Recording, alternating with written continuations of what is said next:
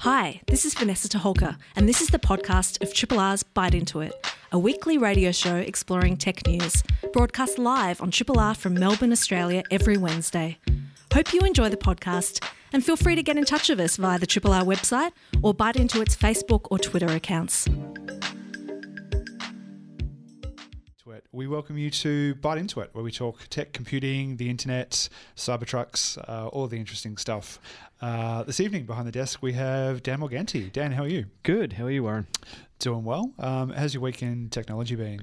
Not too bad. Just playing more video games as usual. Yeah? Yep. Anything remarkable? What's been the one you've enjoyed the most? I'm still working my way through Horizon Zero Dawn, so I'm trying to 100% get the Platinum Trophy, so that's where you get all the achievements. And I'm like 6 trophies short at this point. So, and I've come to the conclusion that they're essentially meaningless, but they make me feel good for getting them. So, it's keeping me playing much longer than I would have otherwise. So, yeah, good. I'm not sure if that's good or bad video game design, but yeah, I enjoy it. It's a little bit manipulative, but yeah, it's good. I reckon they'd enjoy hearing it. Yeah. In any case, I'll be with you also. I'm Warren Davies. Tonight on the show, in the wake of the massive bushfires around Australia over the past 3 weeks, we're all asking questions about our emissions as a country and our contribution to global warming. We do need to do more about how we consume energy to reduce our emissions. And one young startup looking at this and the Internet of Energy, which we'll ask them about, is RedGrid. One of the founders, Dr. Adam Bumpus, joins us on the show in a few minutes. It may not surprise you to know that one of the most common images on the internet is a Playboy centerfold. The image led to the creation of the JPEG file format, but has a legacy that could haunt us for decades unless we do something about it. The Losing Lena film, supported by Code Like a Girl, has recently launched, and we'll chat with founder and CEO of Code Like a Girl, Ali Watson, a little later in the show to talk about the film and this particular image. But before then, we do have a bit of news. Dan, Google has shown a few people the door, I understand. Yeah, so Google in the firing line again from activists and protesters. Google terminated Rebecca Rivers' employment with them. She was an employee/activist for and against the company, or more so against the company more for freedom of privacy and things like that, which went against Google's ethos a lot of the time.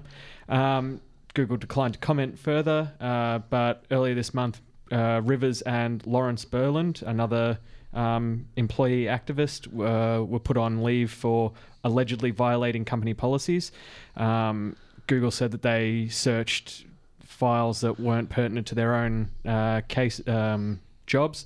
So one of them looked up calendar dates for other employees, where they found out that they were meeting with an anti-union consulting group called ISI Consultants.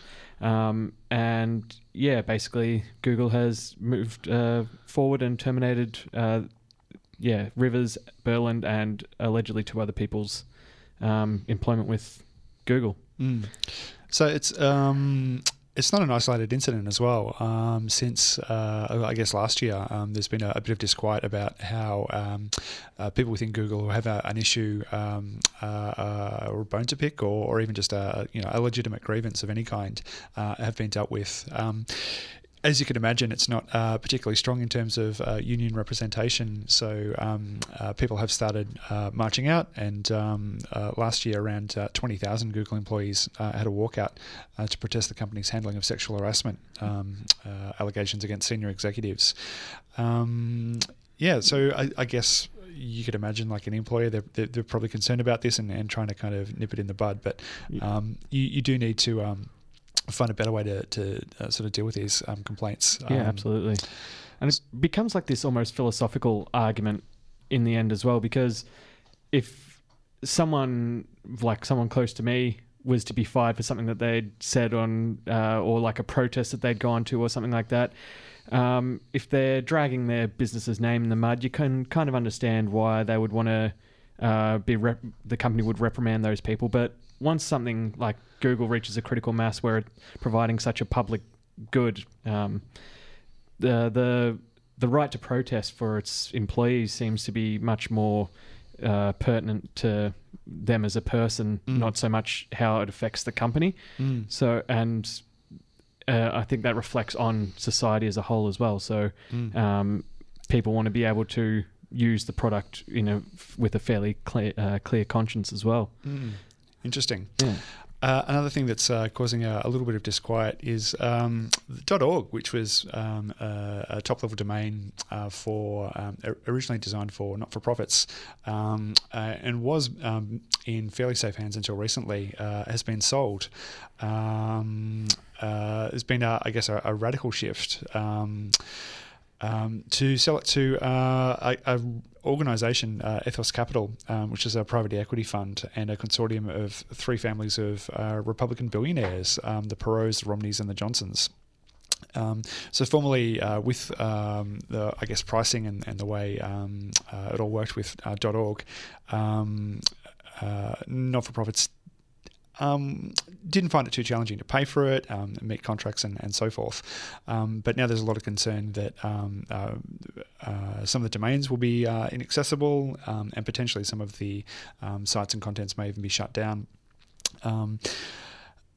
These particular families and some of the organisations connected to them have a bit of a history of that doesn't instill confidence. There's some interesting sort of points in this article here about how when Nazi websites were stripped of their domain names by registrars, and if the Republican company that owns Republican-backed company that owns .org disagrees with some of the organisations or their points of view, will we see some of these sites just kind of disappearing overnight? Or does that mean that the .org designation is still reserved for not-for-profits as well, or largely other businesses do use it, but it was originally designed for not-for-profits. Because I like that .org is used for, like, it's a good shorthand for, well, I can trust this website, or because it's an organisation with good intentions, but with rich billionaires at the helm, I'm less entitled to trust the .org domain. Exactly. So it is concerning. I'm not sure what to make of that one. I guess a follow-up to a story that we had last week on the show, we had a chat with Associate Professor Johan Lindberg of School of Media, Film and Journalism at Monash Uni. We were talking about political advertising and the move by Twitter to ban that from November. Over the past week, some news has come out that an overwhelming majority of Australians want political advertising on Facebook and other platforms to be subject to tough new rules. Around 2/3 of Australians favour an outright ban on political advertising on social media. I guess it follows a federal election in which there was a lot of online misinformation. We all see how kind of political campaigns go, where the kind of slurring and mud throwing really carries on, especially into the final weeks. One of the big claims against Labor was a death tax and a car tax and a tax on inheritance. Basically, Labor was taxing everything, a lot of it which was false. So that's interesting. I just want to see each political party, they get 6 dot points. This is what they're running for. That's the only advertisement they're allowed to do. Just one nice picture. Yeah, that's it. Around 3/4 of those surveyed by the group said social media companies such as Facebook should be required to ensure the political ads carried on their websites are factual. 7 out of 10 people said they should be forced to confirm that organisations behind their ads are registered locally rather than foreign as well, which is good, especially in light of sort of suggestions of tampering with the election in 2016 in the States. So that's interesting as well. Good kind of period on our conversation from last week. Cybertruck. The internet has been awash with Cybertrucks. What's going on? Well, Elon Musk. There wouldn't be a Bite Into It show without mentioning Elon Musk in some capacity, but he's unveiled the Cybertruck, which is quite an interesting design. First of all, it's what does it look like? Like a cross between something from Back to the Future and a tank from RoboCop. It's very sharp edges and chrome and but the internet had a field day with the press conference that Elon was using to reveal the Cybertruck, in which he was explaining the shatterproof glass, which immediately shattered after he threw a giant steel ball against it twice. So thinking it wasn't going to happen the second time, he did it again. This caused the stocks in Tesla to plummet nearly 7%. And Elon has since come out on Twitter and explained why it happened. They knew why it happened. He had previously hit the car with a sledgehammer underneath, which shattered the window or cracked the window at the bottom, which weakened the integrity of the window before throwing the steel ball into the window, which is just a simple engineering error. They should have thrown the ball first, used a sledgehammer second. Could happen to anyone. Yeah, basically. But it's all a bit ridiculous. So do you know how many they've sold so far? I do not, but over 200,000. Over 200,000. $10 billion worth of pre-orders. Oh my God, that is crazy. I mean, it looks like a space car. It's an awful design. Yeah, it looks ridiculous. Not is it just an awful design, but in Australia, the suggestion is it could actually put other road users at risk. So a lot of thought does go into designs and crumple zones and all of those kinds of things to help with pedestrians and cyclists, who are around 1/5 of fatalities on the roads. So there's a lot of sharp edges on that thing. Yeah, ANCAP, the Australian New Car Assessment Program, which is the leading crash test authority, has said the car doesn't meet a lot of the standards. They're not looking forward to, I guess, the Cybertruck appearing in Australia, if it can actually be registered and on the road. You pointed to the most recent Tesla Model 3 ANCAP rating, so it scored 5 stars. The vulnerable road user score was the lowest of the 4 categories evaluated at just 74%. So Tesla's making these, amazing looking vehicles, but not necessarily safe for people outside the car. Form over function. Indeed.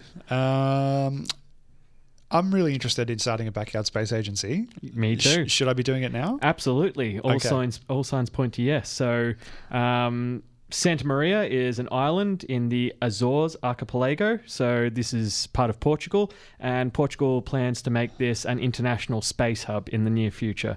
So they want government business, they want private business, they want to be launching satellites, they want to be launching they want space our rockets, stations. Dan, our rockets. Yeah, they want our rockets, basically. Great.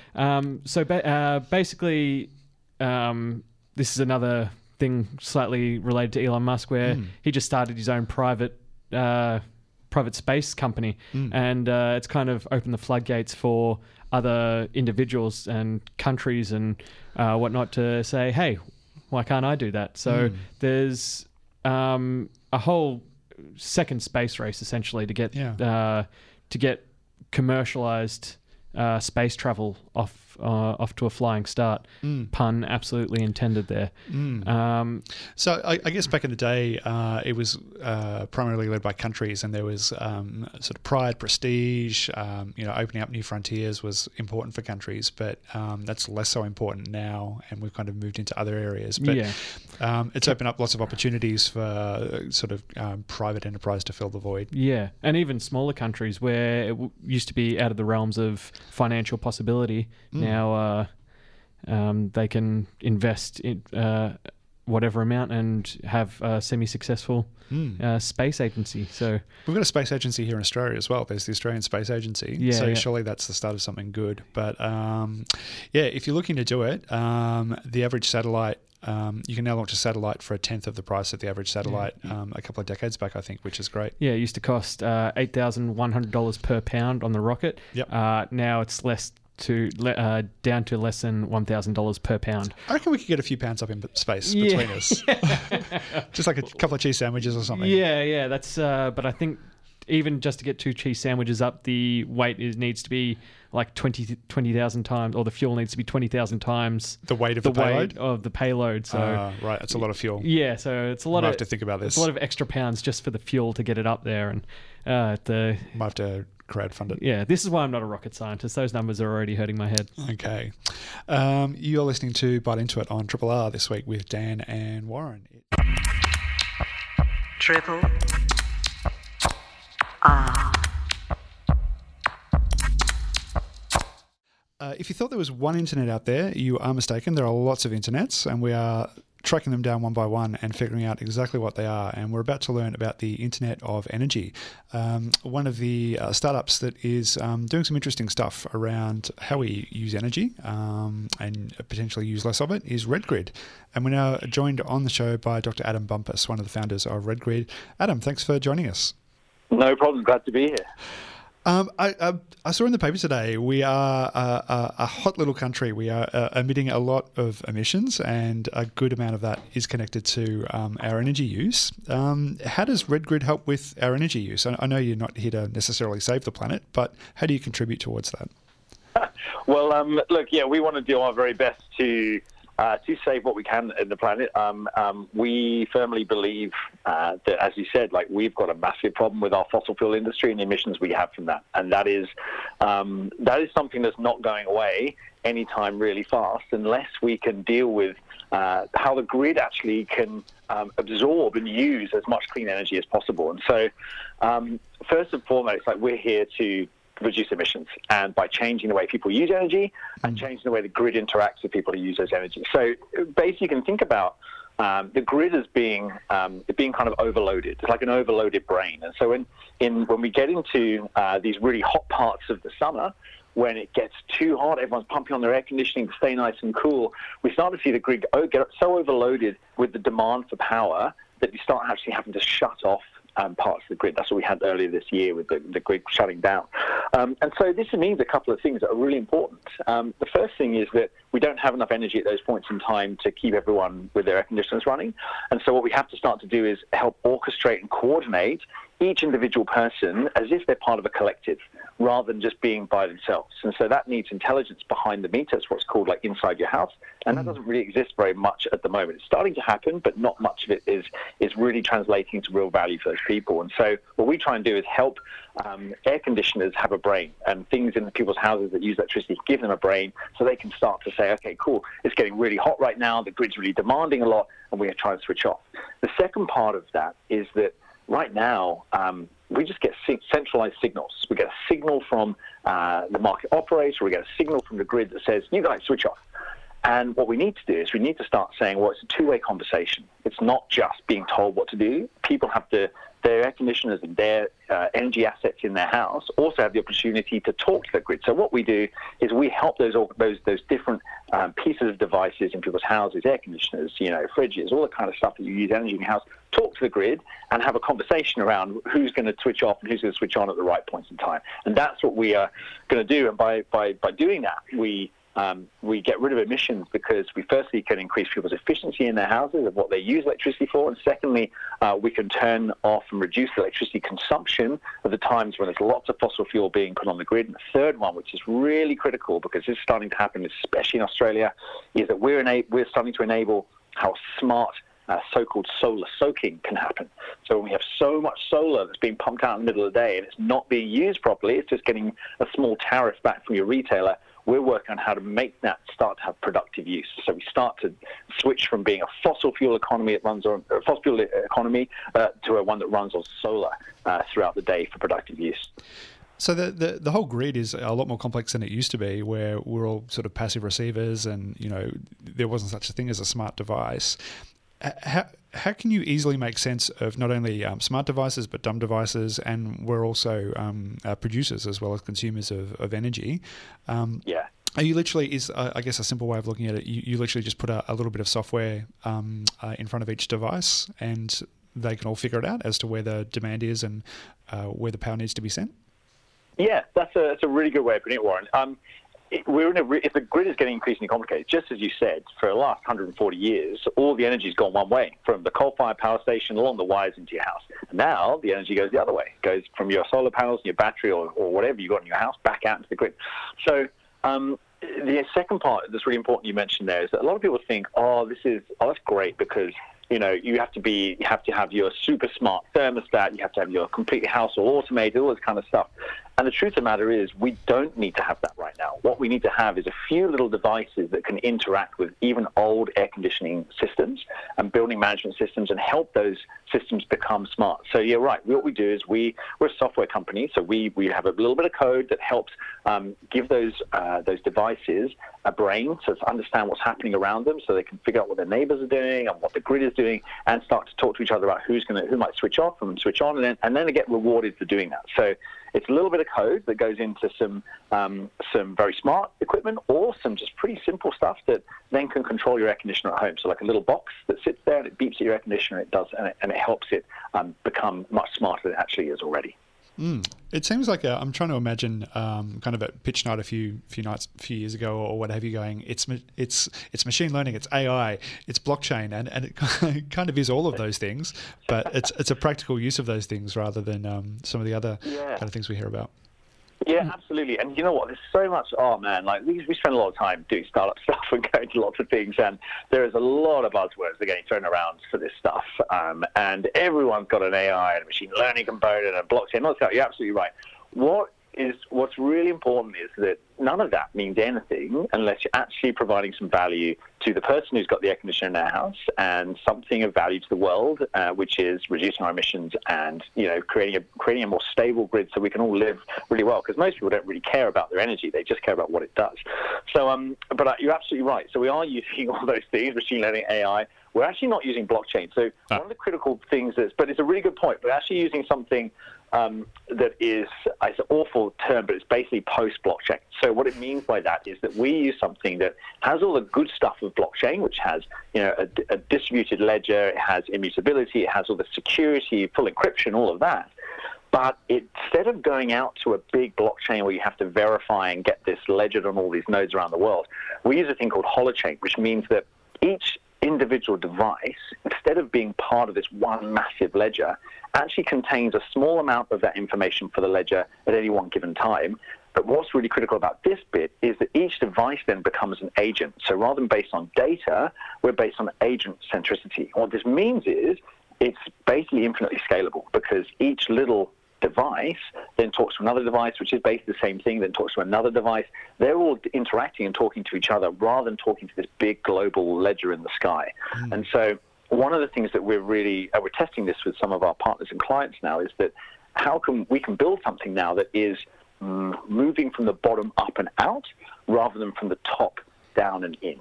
And that's what we're really excited about, because it's kind of like the way nature works, like ants and bees. So each bee has kind of a bit of information about what it needs to do, and each ant has a bit of information about what it needs to do, but it doesn't have all the information. Yet if someone stamps their foot down, all the ants change direction, they move around, then they reform, they reconfigure, and then they carry on with their mission. And that's what we see in the energy system. And actually our simulations have shown that we can create a system whereby instead of having a big wave of change that has to happen across a whole suburb, we can have these little waves of change, little ripples that then change and deal with the issue that's happening and create a benefit for everyone as they're doing it. This is fascinating, really. You sound like you got the design down. Have you got like energy providers on board with this kind of thing? How are they going to fit into the equation? So did you say energy providers? Yeah. Yeah. So, absolutely. So we've been working with a couple of different retailers who are doing this. They're interested in this for a couple of different reasons. They're interested because right now we are obviously 100% moving away from fossil fuels. It's just not happening fast enough. And people generally, given the choice, would rather not kill the planet than kill the planet. But most people just want to have an energy bill that's lower and energy that stays on the whole time, which is totally understandable. So when we're working with the retailers and working with different energy companies who are providing energy, they're saying to us, well, what can we do to make our customers happier? Because right now, people basically just get a bill once a quarter that they hate. And suddenly people get bill shock as well, because they've got no visibility about what they are actually using for their electricity. So they're part of the solution, really. But one of the key players in this that's really part of this are the people who do the poles and wires, the poles and wires that take the electricity to your house, because they are still going to be really important in what the grid is in the future. This is not about going off grid. It's about being in part of a really intelligent grid run by intelligent devices. And so what they're finding right now is that they are having to send signals to people to slow down their solar exports. So when you've got solar on your roof, if your area's got too many houses with solar on it, they start to say, well, you can't export your solar now, so you don't get paid for that. That is a problem because what happens is the solar pumps into the grid, it's going the other way than normal, and we get a whole bunch of grid problems. So the grid wants us to use that solar productively. It's just we don't have a mechanism to do it yet. So what we're doing is saying, well, if you've got a school that's there, and if you've got a factory that's there, or if you've got something else that's working nearby, let's reward those people by using your solar energy. And we can't do this right now because of regulation in terms of creating those actual mini grids in the wild. But what we can do is what we're doing is working with rewards that help people understand what that looks like. And we're dealing with some organizations who are running small microgrids to help them do that right now. So it's really exciting because it's like, we've got this big problem. We've got to solve all the energy going, not enough energy to help people, loads of solar, which is a fantastic thing, and we're going to reduce our emissions. And right now, we have the technology to try and make that happen. It's interesting how we're rediscovering kind of 1860 or sort of the early days of power generation in the country, where every city had its own power station. And Exactly, and it's really interesting. It was in the 1880s, 1883, and Thomas Edison did his thing with electricity and actually came up with the first sort of light bulb electricity transmission system. At the same time, Alexander Graham Bell came up with the first telephone system. It was literally the 1880s. It was what a nuts time. There's people, horses and carts and cowboys and crazy stuff in the world, and someone invents electricity and the telephone system. And if you look at the telephone system today, we would not recognize what was there in the 1880s. Like Thomas Edison would just not know what was going on. But if you look at the energy system, it's pretty much the same. And so we are getting this kind of, you're right, it's like the 2020s are going to be a massive, radical change in how we understand and experience what energy is from the old system to the new. And we firmly believe that it's not about just kind of, tinkering at the edges. It's about a fundamental shift in how energy is understood by the devices that use it. If people are interested in finding out more or sort of getting involved, where can they find you guys? Yeah, so look for us on Twitter at redgrid_IO. Our website is redgrid.io. We're a startup, so we haven't updated it for a while. It's got lots of pictures on there, so come and watch our pictures. If you search for Redgrid on YouTube, you'll find a bunch of things from us there. But drop us a line. You can also email us at info@redgrid.io, and that will get to us. And we're on LinkedIn as well. So please ping us some information or questions. We're really keen to hear from people who are out there who want to trial this and want to work with us and try and figure out how to create this system and put it into place. We're young and we're kind of hungry to get out there and do this work. So if anyone's listening who wants to trial some of this, please let us know and we'll be in touch. Hopefully some will. Adam, thanks very much for joining us. Thanks, Warren. Good to talk to you. Thanks so much. This is a podcast from Triple R, an independent media organisation in Melbourne, Australia.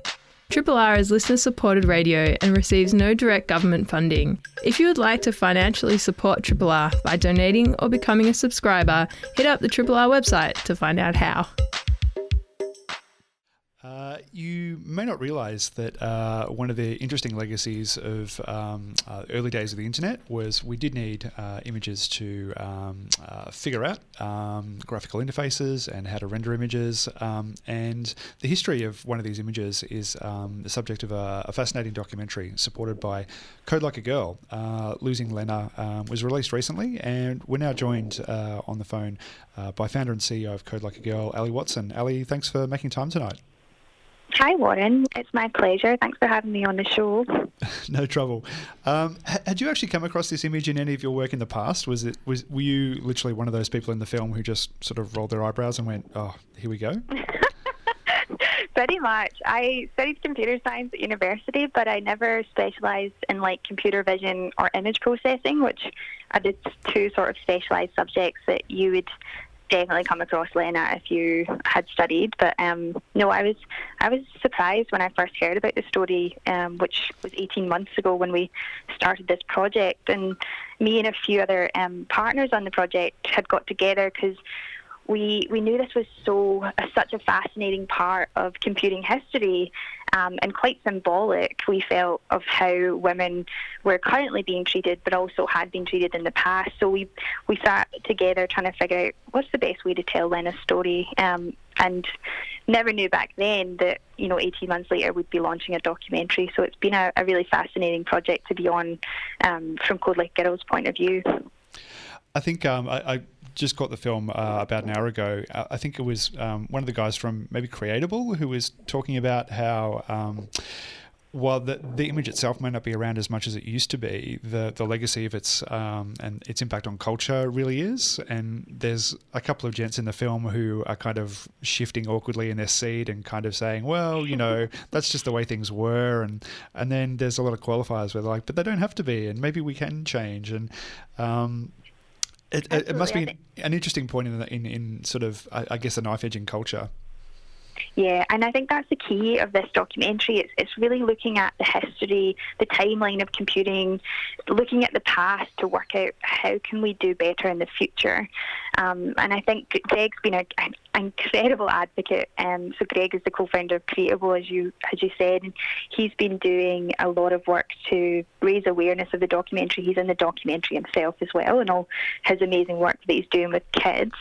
But I think really the key takeaway is that our mission is to debunk this myth that men are innately more suited to career in technology. So whilst the documentary really does focus on Lena's story, it also examines a lot of the history of computing and highlights that women were among some of the first programmers. And there's some really amazing cultural references of, this rise of the white male nerd stereotype that we see today in Silicon Valley and the Big Bang Theory type programs, but talks a lot about how this kind of environment is very unwelcoming for women.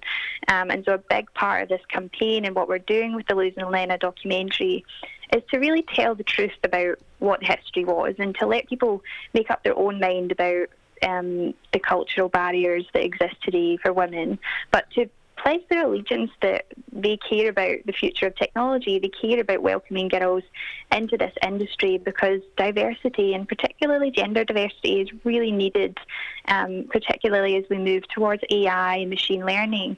And the story of Lena is this cautionary tale, which we have saw, women be excluded from technology, and the consequences of that are kind of devastating, not being able to have solutions in a future that is equally represented. I think technology is not just a niche industry. Sometimes we always get criticisms when we do Code Like a Girl. It's about, well, why don't you not care about the fact that there's not more women in, trash collection, or there's not more women in army services. But the thing is, technology is every industry. It is our future. It's our digital lives.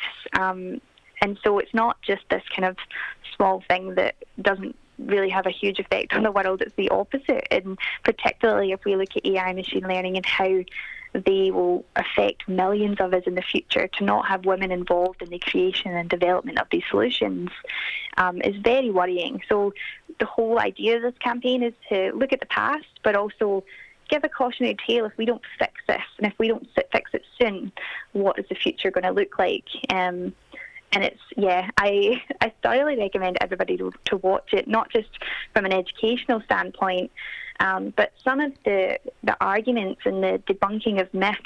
There's a lot of people that genuinely believe that men are innately better at these skills, and that's obviously quite easily, you can quite easily assume that given how male-dominated it is.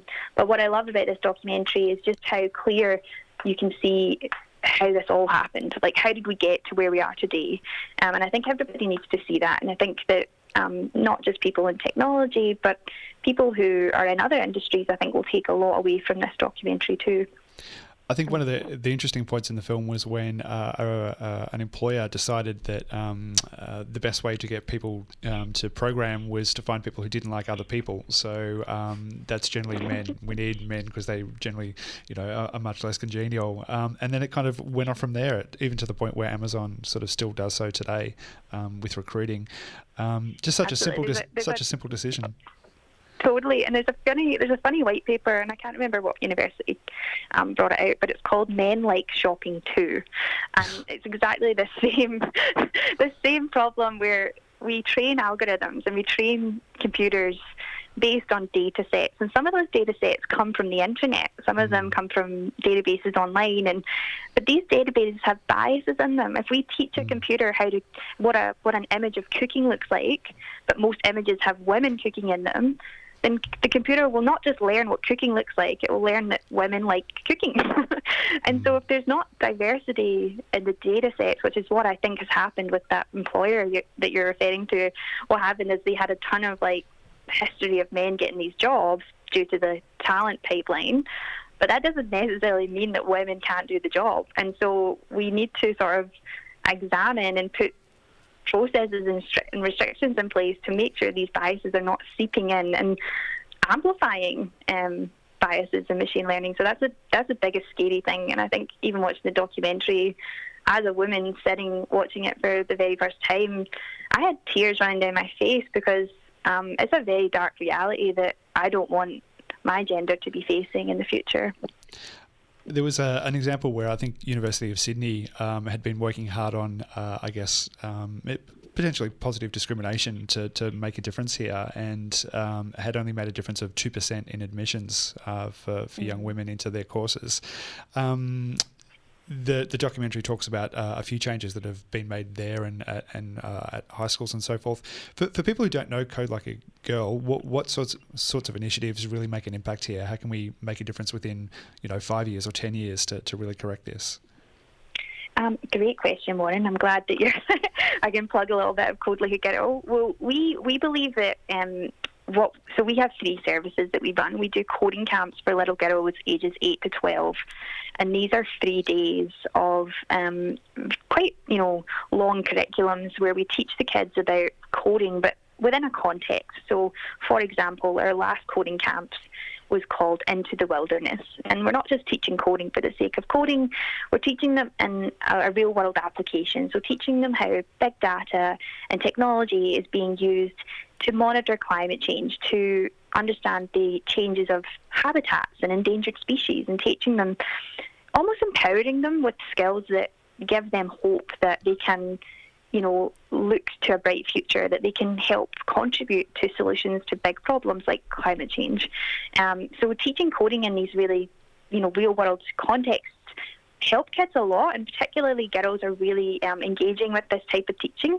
Other examples we do are like magic and mischief and music and memory, where we can combine really fun creative activities with technology. And I believe that's the same philosophy that Creatable, which is another organisation on the documentary, also adopted, and it's combining creativity with technology. It's creating purpose with technology, which I think really appeals to young people, not just girls.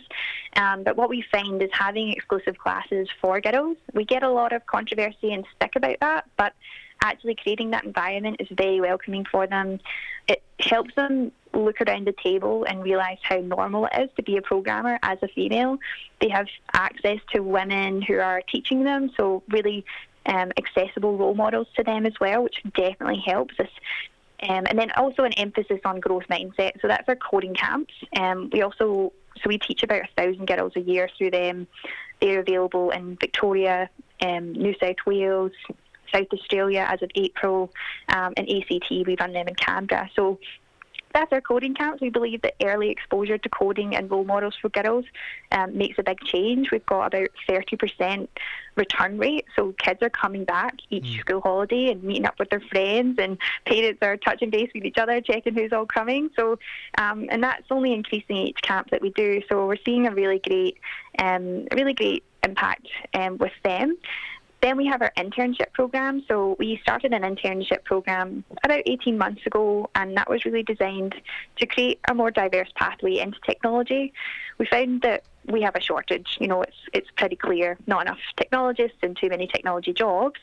So women are a massively untapped resource, but unfortunately universities are just not churning people out fast enough. They're not churning out the number of diversity or gender diversity that we need.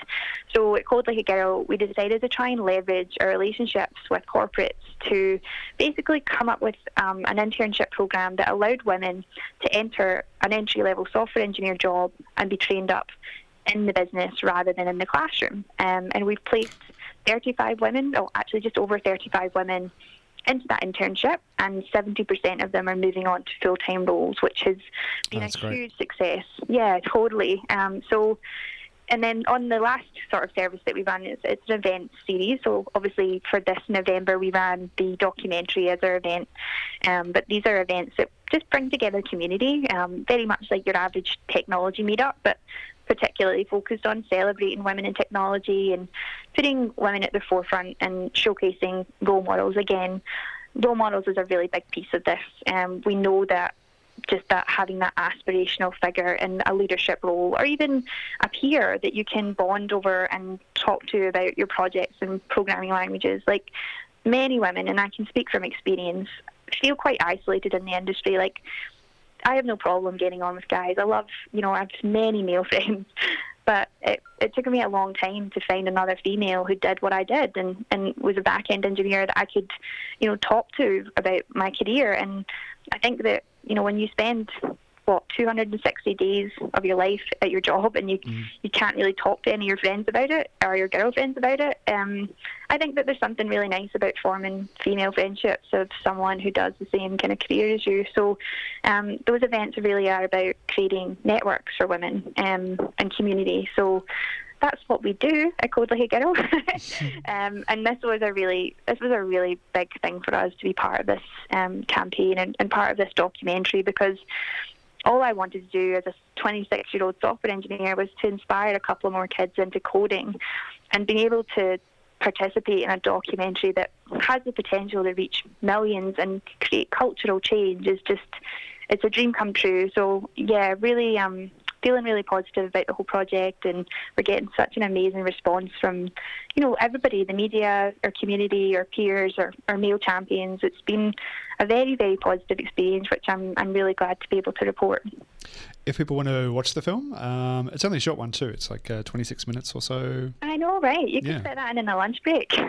Absolutely. So if you want to watch the documentary, which you all should, you can find out about it through Code Like a Girl's Facebook page. It's exclusive to Facebook Watch, so it's a live stream, free. Anyone can access it as long as you're on Facebook. And I'm not actually sure how long it's going to be on Facebook Watch, so maybe get in there quick. I don't think it's going anywhere too fast, but yeah, check it out on Facebook Watch via the Code Like a Girl AU Facebook page. You can also find it at losinglena.com and it just clicks through as well. But I'm so glad you're here, Warren. Congratulations, it's a great piece of work, and we hope the camps are buzzing this summer, and you get a lot more through. Thank you so much, Warren. Appreciate it. Hi, this is Vanessa Toholka. Thanks for listening to the podcast of Triple R's Bite Into It, a weekly radio show exploring tech news. Broadcast live on Triple R from Melbourne, Australia, every Wednesday. Hope you enjoy the podcast, and feel free to get in touch with us via Triple R's website or Bite Into It's Twitter or Facebook accounts.